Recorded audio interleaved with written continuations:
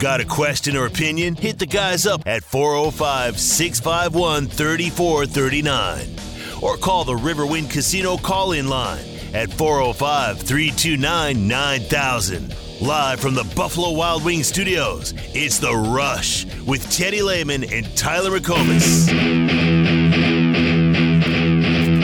Cincinnati give up in the locker room? Hell no. What kind of questions that, Phil? We're 1-2. We're 1-2. We got a bunch of fighters in that room, and give up. That's not a part of this football program. Get out of here, man.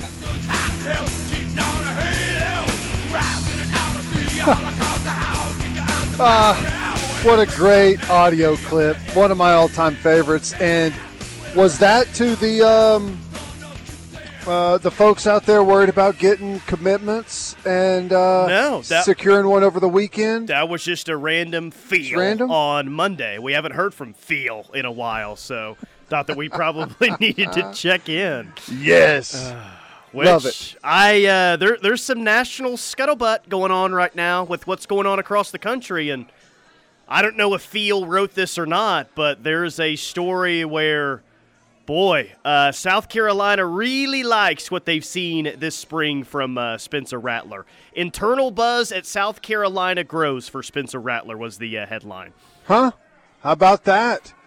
I think, obviously coming from simpler systems, I mean, it's just the way that they operate is different, and going to a air quotes pro-style offense with the way that they call plays and make adjustments and read hots and quarterback changing protection and stuff like that, I can imagine there's a bit more of a learning curve. I mean, most of the stuff we see across the country, a large percentage of it is, I don't know if you call it air raid, what exactly you would call it, but they're all very similar in where they get everything called in from the sideline, all right? And it's all signaled in. All 11 players receive the signal at the same time, or most of them do, and off you go. Very little is put on the quarterback aside from where he's going to hand the football, where he's going to throw the football. Their system there is quite a bit different. So I imagine there's quite a learning curve there. And, hey, we've all known that it just looks different coming out of Spencer Rattler's hand. And if you can get him to where he's just delivering the football in the passing game to playmakers, he'd be pretty dang good. Well, I guess it also looks different coming out of Jaden Rashada's hands out there at Arizona State, which I don't know how good the quarterback play's been out there recently, so it may not take much, but that's another national little nugget there, is the true freshman has looked so good so far at Arizona State. And a nugget that I picked up myself today, I'm writing a story on the BYU radio analyst, and okay. I quote, "Long way to go, bro," said this guy to me earlier today about the BYU Cougars, which had me thinking, geez, what is it about radio analyst broadcasters going out to spring practice and not having a great opinion on what's going on? I'm kidding a little bit there. Don't get mad at me. Well, but this guy was like, we'll see about BYU. Well, there is a long way to go. There's a lot of practices. There's a lot of time. There's a lot of maturity that needs to take place. And here's the beauty of it, Tyler. You can go a long way from April to September, all right? So just calling it how it is. This guy seemed to be very optimistic about OU this season. He thinks OU is going to be really good. Now, he didn't really give out a ton of reasons as to why he thinks they're going to be really good, but he sounded pretty confident. He's like, yeah, OU is going to be real tough this year. And I didn't even ask him. Like, he just brought it up on his own. Like, okay. Hey, I will, as of right now, I will take the BYU color guy's word for it on OU. Because with me, I'm grading it yet to be determined. So, cautiously, are you even cautiously optimistic then? Yeah, I believe the future's bright, Tyler. Okay. Good to hear. He was also very surprised when I said, hey, there's a lot of OU fans excited to go to the game at BYU in November. What? He was surprised? He was this place sucks. He was very surprised by that. I said, yeah, I think I don't know if this is how everyone feels, but outside of the OU Texas game, that's probably the game that most people are looking forward to next year is that road trip to Provo. I love that he's like, why in the hell would anyone want to come to Provo, I'm Utah? rethinking my trip out there to November now after the way that he reacted to that. Like, wait a minute, so this is not a cool place? Like, the mountains are fake? Huh? What's going on here? Now, I understand his thought process. It's just a different thing verbalizing it, right? I feel all the time, why would anyone want to come here to watch anything? But, it's just how it is. Maybe he just thought but didn't say it. I'm surprised those drunken rednecks would come to a place where there's not a whole lot of beer. I don't know. Well, as long as transporting alcohol across state lines is not illegal, then I think Oklahoma fans are still going to head that way. Maybe it is. What do you think the scuttlebutt nationally is on OU right now? For people that are, I want to see what's going on at OU. Has the big storyline been how many players they've had injured? How good Jackson Arnold has looked up to this point? I guess I'd be interested in what the big storyline would be outside of the state. That's a good question. I would guess the big storyline is people probably expect a large jump in just execution offensively and defensively as it's year two in both those systems. I think that's probably the case. I think that Dillon Gabriel is still viewed pretty highly in most circles. I think for those that were paying attention, probably saw that we have plenty of explosiveness whenever it comes to what's going to be in our backfield. I think people probably feel like if you just go by the numbers recruiting wise, wide receiver should be a position where we can reload. I think people have probably noticed how well we've recruited on the defensive side, and although I don't expect many of those guys to play, at least as we stand today, I don't expect many of those guys to play significant roles, especially early in the year. That typically escapes most people, and they say, hey, you've recruited well defensively. The last 2 years, that means you should have better talent out there on the field. And I do think that we've upgraded in certain spots out there on the field, but I think that typically is something that people carry forward, right? Yeah, a big storyline here locally is year two. Year two is a lot easier for the coaches. Year two is a lot easier for the players, especially on the defensive side of the ball. Year two. I mean, it's just been such a major storyline. But you've actually been one of the few that have actually been able to go out to practice and see it. Like, of course we're buying that is a positive step towards this program, but how much should we really take into account how much year two is going to look different this time around as opposed to last year? Is it as big of a deal as we're making it out to be? What do you mean? I think the reason it's as big of a deal as it is because we were 6 and 7, right? And it's like you got your first pass. Now it's year two. We'll let you off the hook as far as all the transition that took place, and with schemes, with players, with all of the above, with scheduling. I'm talking internal scheduling, just how you have your practices and all that stuff. People are willing to give you some time on that, but by the time we kick this thing off in September, no one wants to. Yeah, I think we just lost Teddy at Newcastle Casino. I'm more referring to like year two of, they're more comfortable in the system on defense, more comfortable in the system offensively. Like it's it's something that we've made a big deal about this year. And look, I think that is a very positive thing going into year 2. They've been able to focus more maybe on the system this spring, or really more development this spring, I should say, than more so learning the system. So that's kind of what I mean is we talk so much about just that, like, oh, this is way more of a developmental spring than it was last spring, and the same thing will be true in training camp because it's year 2 in the system and people are more familiar about it. I'm just trying to figure out if that storyline is as legit as I see it everywhere, because I do see it everywhere. Is year 2 and the familiarity of the system that big of a deal? And it's a big deal, I understand, but as big as we're making it. It's got to be. It's got to be. I mean, I'm willing, although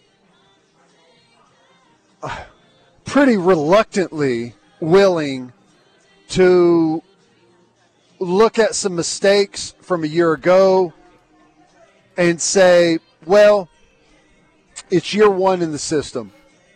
And, you got to have some time. Like, I'm willing to do that, but I'm not really willing to do that in year 2. Like, there's some things that not all mistakes are equal, right? Because there's going to be mistakes if they're 5 years into this and they've got a top 5 defense for 2 or 3 years in a row. There's still going to be mistakes in every game. Honestly, there's still going to be a lot of mistakes in every game, but the mistakes are different, right? Maybe lining up in a spot where you're a half a foot in the wrong area, or who knows what it may be. Like, some mistakes are much smaller than like getting the wrong call and allowing a wide receiver to run untouched all the way down the field for an 80-yard touchdown, or not playing the quarterback whenever you're supposed to have the quarterback on a play, or whatever it may be. Like, there's small mistakes and there's big mistakes, and you cannot continue to have big game-changing mistakes at the rate we had a year ago. Some of those were, offensive and defensive scheme mental lapses, and some of those were just execution issues. Let me give you an example. And they lost 48-0 in the game last year. So this single play didn't, have a huge impact. But it's just one thing. Remember, it was somewhat early in the game. OU's punting, and it looks like they're going to have a guy down there to down the ball at like the 1 or the 2 yard line. But It slips right through his hands, and it goes in the end zone for a touchback. I think that those are the types of things that we're talking about there. Maybe not that exact example, but kind of on those same lines. Yeah. Well, that's a much more difficult play than it looks in the stands and on TV, but it still should be executed. They practice it nonstop, and that's a frustration point for me. Like, the bigger mistake for me is, instead of that, whenever you're asking a punter to put it down there, you're asking a gunner on the outside to beat someone, get down there, make a play on a bouncing ball. That's different than the punter just booting the ball through the back of the end zone. That's the stuff I'm talking about. Illegal pick plays on the inside the 10-yard line that get a penalty called back. Guys on defense, their numbers called on a blitz in a crucial moment in a game, like a 4th down must convert in a game, and we just don't get the call. Like, that's the stuff I'm talking about. Let's roll through a few texts here before we hit a break. Historically, BV's defense makes a jump in year 2. That's true. What did it take him? Did it take him 3 years at Clemson to have like a top 5 defense, top 10, whatever it was? Checking. To have his first elite defense, I thought it was year 3 at Clemson. Yeah. See, 12 was his first year there, right? Correct. So 14 would have been his 3rd year. And I think, was that the year they played in was it the Orange? No, or Fiesta? 15 was the Orange. 14 was, they They didn't play. They played OU in the Russell Athletic Bowl, but Deshaun Watson got hurt earlier that year. Scoring D, they were the number 6 team in the country, 6 or 7 scoring D. And I think the year 3 is when they made that really big jump. They were number 1 in total defense in 2014. Greg from Lawton says, "What's old boy going to say when BYU Stadium has more OU fans than BYU fans? Not sure of their attendance, but OU fans roll heavy to away games. It's like 63,000." That would be impressive, but I don't know if that's going to happen. Yeah. I bet he says the same thing he said when you interviewed him. Why in the world did this many people come to this game in Provo, Utah? It is going to be the biggest BYU home game in quite some time, so I would expect them not to just, readily give up their tickets. Yeah, I think it will be a tough ticket out there, most likely. I mean, a lot of it kind of depends on what we are and what they are. There's plenty of time for us to convince our fans that we're not worth traveling anywhere to see by the end of November. And same thing for BYU. Oklahoma's coming to town, but if Oklahoma's undefeated and BYU's got 3 or 4 wins on the year, people may, if they have an opportunity to sell the ticket, they may just take it. Yeah, I kind of think that the scenery is a big reason why a lot of people are going to go, and that's true. I don't think the scenery is going to be 4 and 5 when you go out there. At least I don't think. No, so should be beautiful. It should still look the same as it does preseason. So Teddy went. You should have said to him, "Have you ever seen how flat it is here?" Yeah, no kidding. That's why they want to go out there. Yeah, you ever seen a game in contour? You ever seen a game in Lubbock or Ames or Stillwater or anywhere else in this conference? Provo's going to be a little different out there, I would say. One more. So Teddy went from OU will win a natty in BV's first 3 years to cautiously optimistic in year 2. That's a disappointment. What's the disappointment? That you had the claim OU's going to win a title in 3 years, and here we are year 2, and year 2, you're not just saying, they're close, they're right there. It's like, I'm cautiously optimistic. Well, so are you? But I'm asking, is the texter disappointed in me? Are they disappointed in the original claim? Are they disappointed in the football team? Are they just disappointed in general? Yes, all of those combined, please. I'm wondering what's disappointing about it. I still believe that year 3 is going to be a really good year for him. I think Jackson Arnold, as long as he develops, I think he's going to be one of the best quarterbacks in the country. He's got physical traits and abilities that Dillon Gabriel doesn't have. That's just, that's a fact. Dillon Gabriel has some limitations. Although he is a really good quarterback, I think we have a chance to have one of the best in the country in year 3. I also feel like we're going to continue to recruit well and have those guys start to work their way into meaningful positions, and we'll have more experienced guys out there. So I'm still very, very bullish on year 3. All right, quick timeout. More from The Rush coming up. Hour number 1 rolls on here from Newcastle Casino. Stay tuned. Talking Sooner football is what we do. This is The Ref. Your Buick Quest begins here at Dorsey Jones Buick GMC in El Reno. Get up to $3,800 off on a new 2023 Buick Envision. Must own a 2009 or newer non-General Motors car, truck, or SUV. It's all new, and it's all about you at Dorsey Jones in El Reno. We're stocked up on new 2023 Ref, Tyler McComas, Teddy Lehman. Interact with the show on the text line 405-651-3439. Big OU football news over the weekend. OU gets a 4-star quarterback commit, Michael Hawkins Jr. He's an OU legacy because his dad, Michael Hawkins, played at OU in 2002. Now, he had an interesting path to the NFL that we can talk about a little bit later, but it kind of sparks an interesting question. This will be a father-son duo at OU that maybe we can include in a few years. But as it sits right now, who is the greatest father-son duo in OU football history? So I'm going to give you, 7 or 8 father-son duos. Text line, interact with this question as well.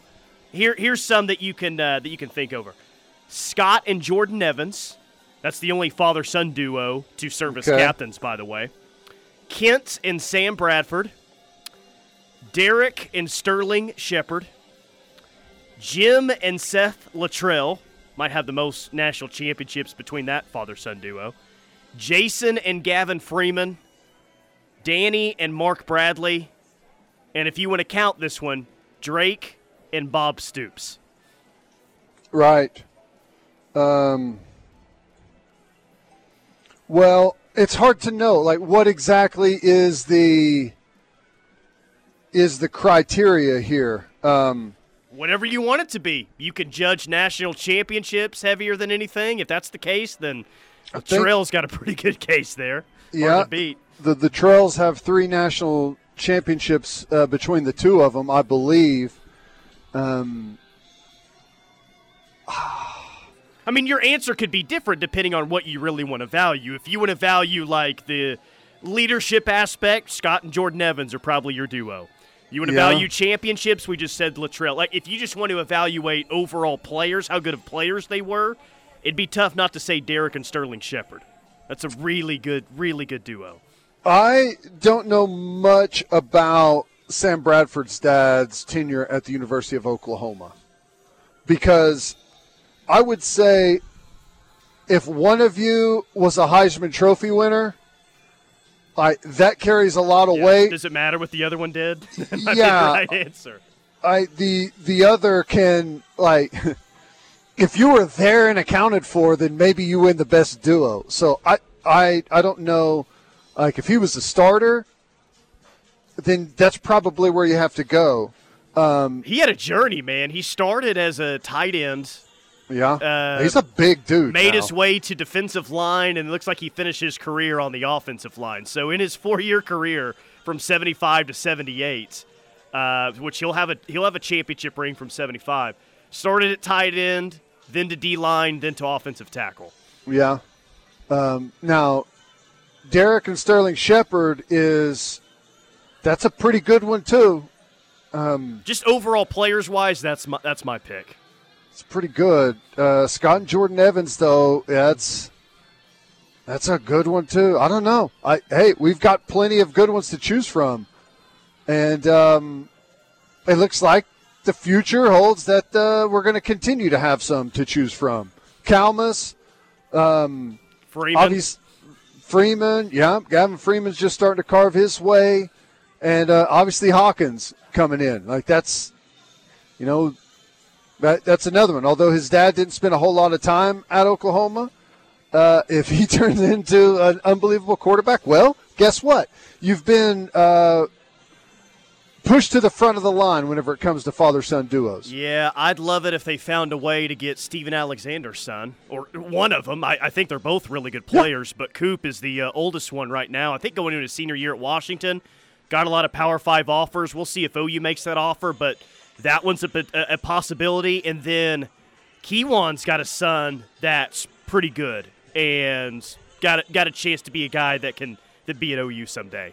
Nice. So the father-son duos are about to be seemingly more of a thing around here than previous years. Yeah, well, you've always got a steady supply. There's always going to be guys coming up. I know we always see Gerald McCoy's got his son out doing – well, I guess his son is asking him to go do some work and stuff, so maybe he'll be there one day. Yeah, you should have a constant supply of former players and their kids starting to, make their way through high school. Sean says Danny Bradley is vastly underappreciated, probably saved the Kings' job, and Mark was a good wide receiver. Yeah. I go Shepard's over Bradley's by a hair. That is Mark Bradley. I mean, Mark Clayton was there at the same time. Brandon Jones was there at the same time.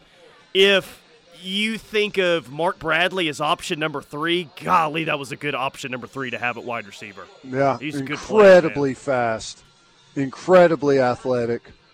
Yeah, he was a really good player.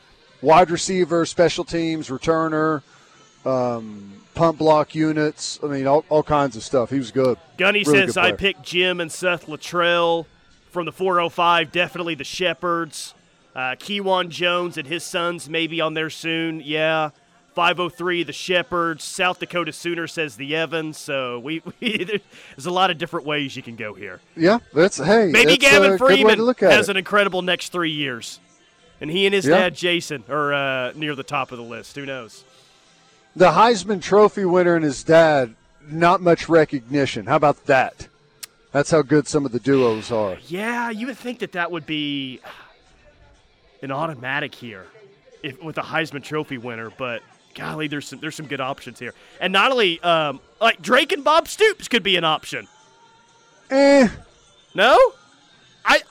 It's not. I mean, it's father-son. Obviously, Bob didn't play here, but he had enough of an impact at OU to where you could count that if you really wanted to. Now, I don't think this conversation needs it because there's so many other great options on the table, but I believe, in fact, you cannot count it. Why so? You just want to be difficult today. I think that's what it is. Well, you're opening an entire new can of worms if you're allowing coaches. You started off father-son duos as players.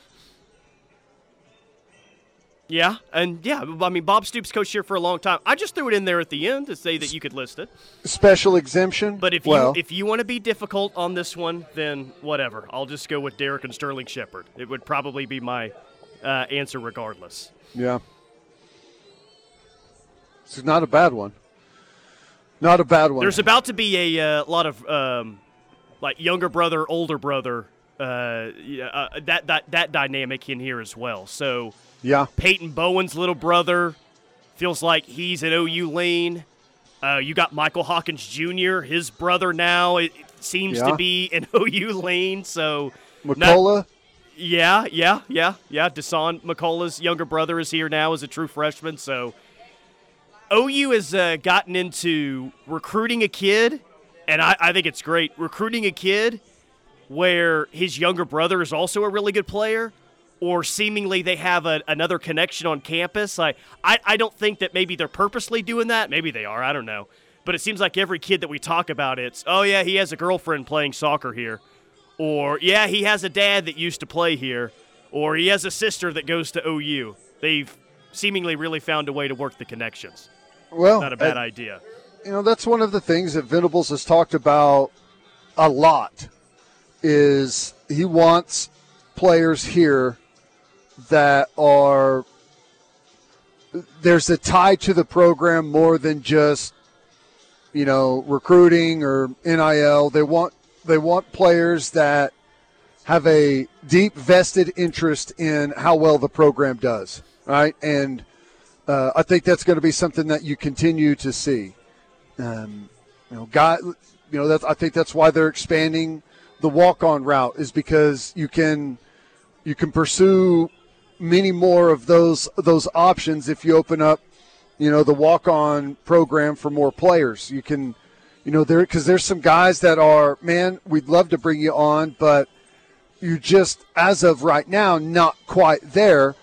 We'd like to have you as a walk-on, and we think that you could develop into a really good player. We just can't justify the scholarship today. Like, you know, whenever you expand the walk-on program that allows you the ability to do that. I think Corey Heineke's son, right, was going to go somewhere. Well, was his nephew? Okay, nephew. Which I was looking at that one today. I guess his nephew was playing lacrosse at Ohio State, and That's now right. he's back here playing football. Oh, okay. Yeah.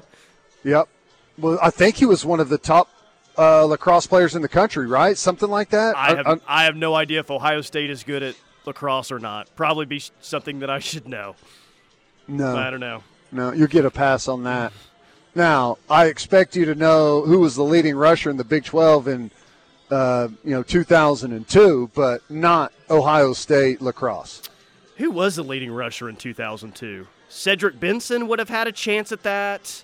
I think Quentin it was Griffin would have had a chance at that. It wasn't like Brad Smith or Seneca Wallace, was it? I felt, wouldn't it have been Chris Brown from Colorado? Chris Brown at Colorado. He was also splitting carries with Bobby Purify and Brian Calhoun at that time. But yeah, hey, which, by the way, let me just say this: nice move by you there. You like that? You didn't hit Chris Brown, but you thought, you like hey, that? In order to save face a little bit, let me just name the entire Colorado roster in 2002. Yeah, it's pretty good. Yeah, thank you. Good move. A few more here. 3 guys from Eufaula will always have the brothers title. That's from Guy. Yeah. Yeah. That's the hottest take maybe that you could make for OU football is that 3 brothers will be better than the Selmans. Good luck with that. Let me just say, I love the Selman brothers as everyone else does. But frankly, if someone were to be a better trio, I would welcome that, right? We could use it. Right? If there's a better trio out there, come and test it out. Let's see what you got. Need a new place for a statue, but that's fine. Yeah. Just tear down the corporate tailgating and put the statue there. I don't think you have to eliminate the statue if another trio comes in. They just get their own statue. No, put another statue somewhere. I'm just saying we got to find room for it. Right. Yes. All right, good stuff. Let's hit a quick timeout. Keep hitting the text line, 651-3439. We'll be back here at Newcastle Casino. Stream at home. Shop the latest ref. And I know it's because you care. For more information about talking with your kids about underage use of alcohol and other drugs, visit underagedrinking.samhsa.gov.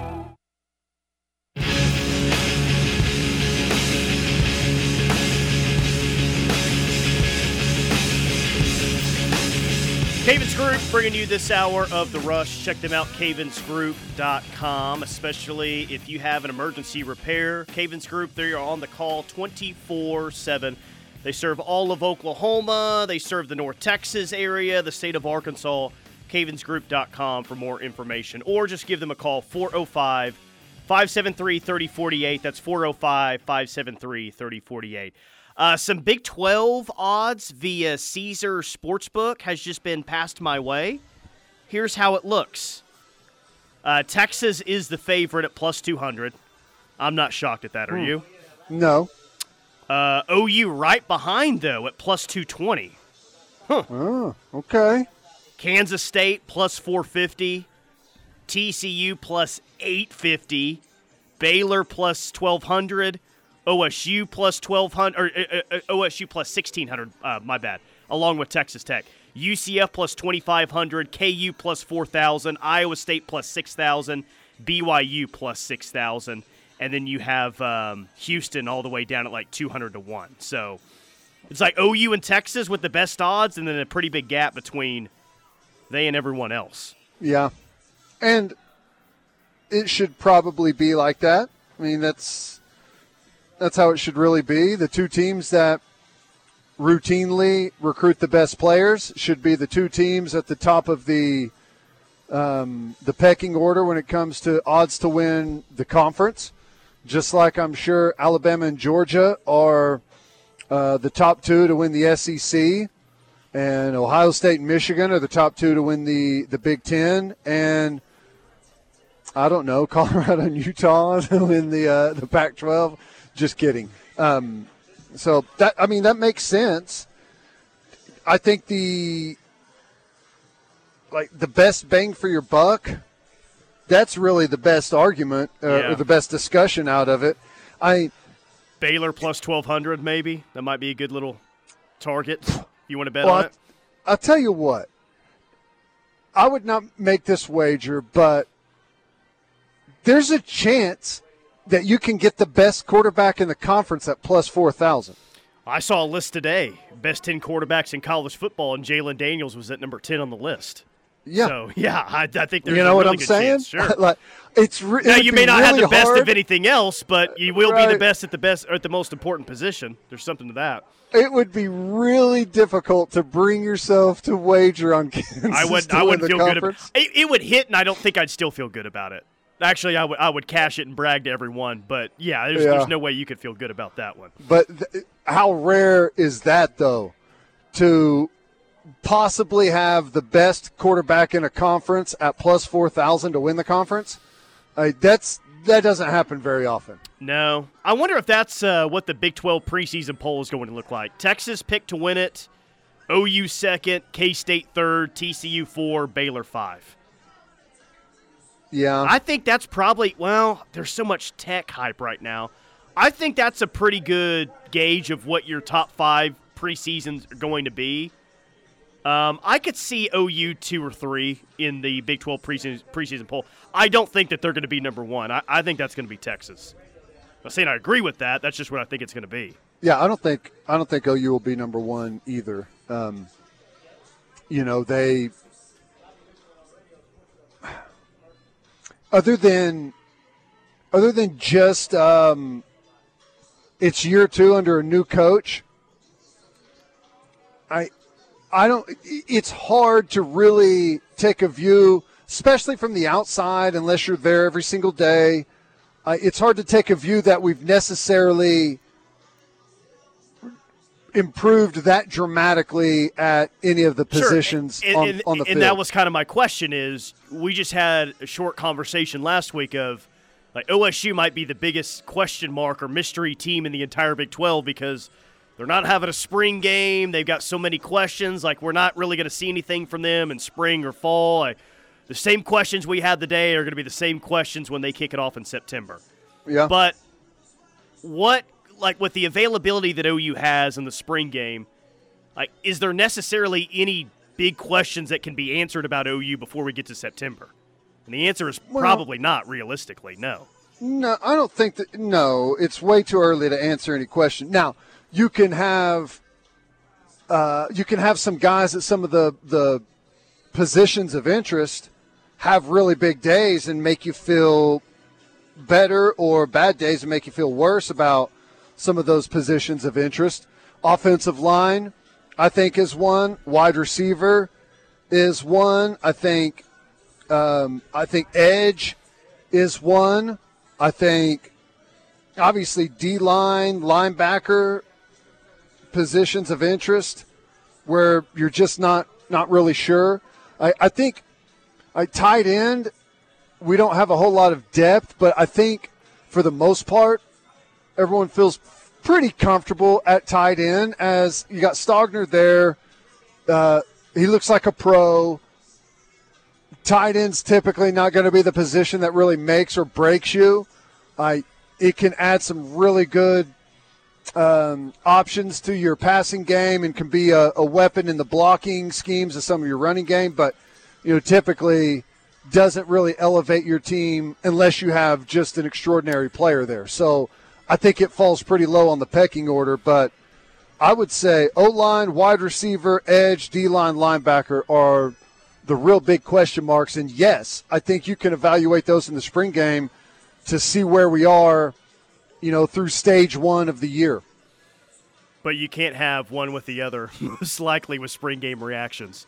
If it's the offensive line that plays well a week from Saturday, then, well, that's great. It's good to see, but it means the defensive line sucks, is how that normally plays out. Yeah. I know that's not how it necessarily has to be. I'm mostly just making a joke. But there is a lot of truth to that. I mean, if we come back on the Monday after the spring game and are talking about how great the offensive line did, then, yeah, that means that they are exposing one of the weaknesses of our team right now on the defensive line.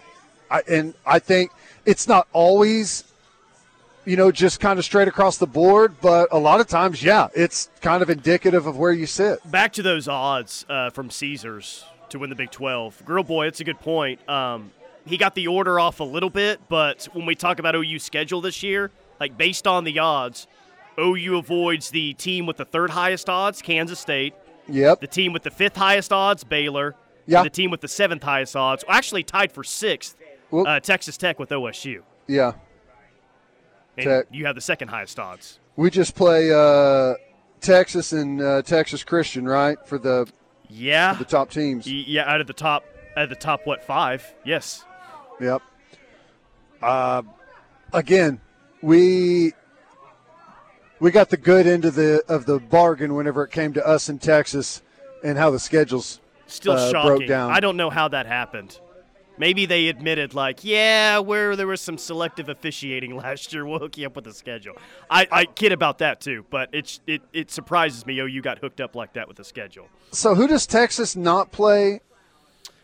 Texas will not play. I don't think they play. They don't play OSU, right?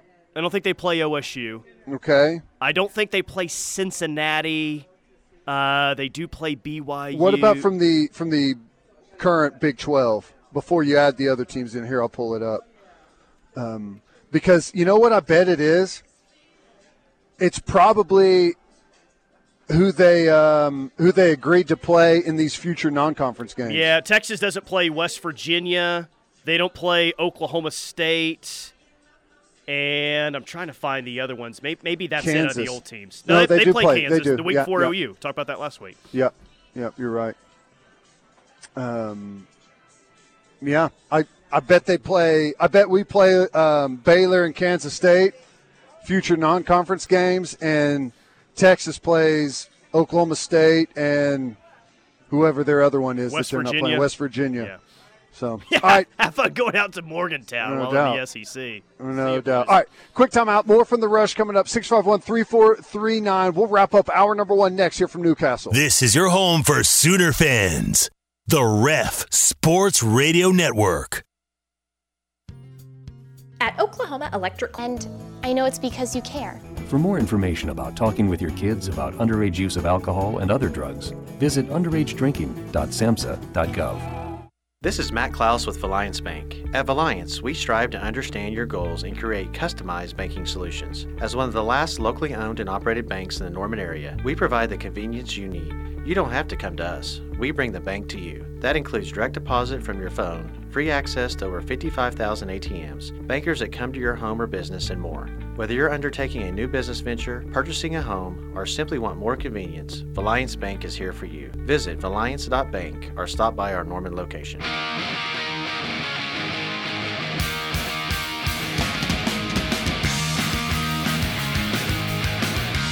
It is the Rush on the Ref. We're the home of Sooner fans. Tyler McComas, Teddy Lehman. Some of you are making the point on the text line that Texas doesn't have to leave the state of Texas this year outside of the Alabama game. They actually have to for one more game. They go to Iowa State in mid-November. But, yeah, outside of a trip to Tuscaloosa and a trip to Iowa State, they don't leave the state of Texas the entire year. They'll play at Houston. They'll play at TCU. They'll play at Baylor. Maybe that's something that's not as big of a deal as some would like to make it out to be. I still think, regardless, their schedule's much more difficult than OU's. Oh, yeah. It is much more difficult. I mean, I think that probably is something that's nice, and, maybe that's part of it. Like, okay, we'll give you all these games in the state of Texas, but, in the future, your future non-conference, you're going to have to go to West Virginia. I don't know. I don't know if that's the case. That's drawing the short straw on that deal if that's really an agreement. Ugh. Well, they went to, was it Maryland not too long ago? Well, they got beat in that game. But, yeah, I think they played at in Landover where the Commanders play. But, yeah, same thing. Yeah, essentially. I don't know. And I don't know that that's necessarily the deal. I just know that at one point that was thrown around quite a bit, that future non-conference games against current Big 12 members is one of the things that would get them out of the deal early. So I don't know that anything of that has actually been announced, but seems to stand to reason. Greg from Lawton, the new Big 12 commission is not stupid. OU traditionally represents his best chance to get a playoff team. Your Mark is a savvy businessman and should always do what's best for the conference. Like it or don't like it, OU brings in the money. This is his last year to milk that cow. Yeah. Yeah. Would OU fans boo him if they were ever at a game where he got introduced? Your Mark? No. I think Your Mark should be cheered by OU fans. Should. Yeah, I agree. I don't think that they should have necessarily a reason to boo him, but that doesn't mean that they wouldn't. Right, yeah. Anyone that happens to be wearing the Big 12 shirt, probably be booed. But, man, he's the one that helped negotiate the deal to get us out early. So, yeah, I don't know. All right, quick timeout. Hour number 2, The Rush. Coming up next here from Newcastle Casino. Stay with us. 1400 AM, KREF, Norman, Moore, Oklahoma City, and 99.3 FM, K25-7DA, The Ref Sports Radio Network.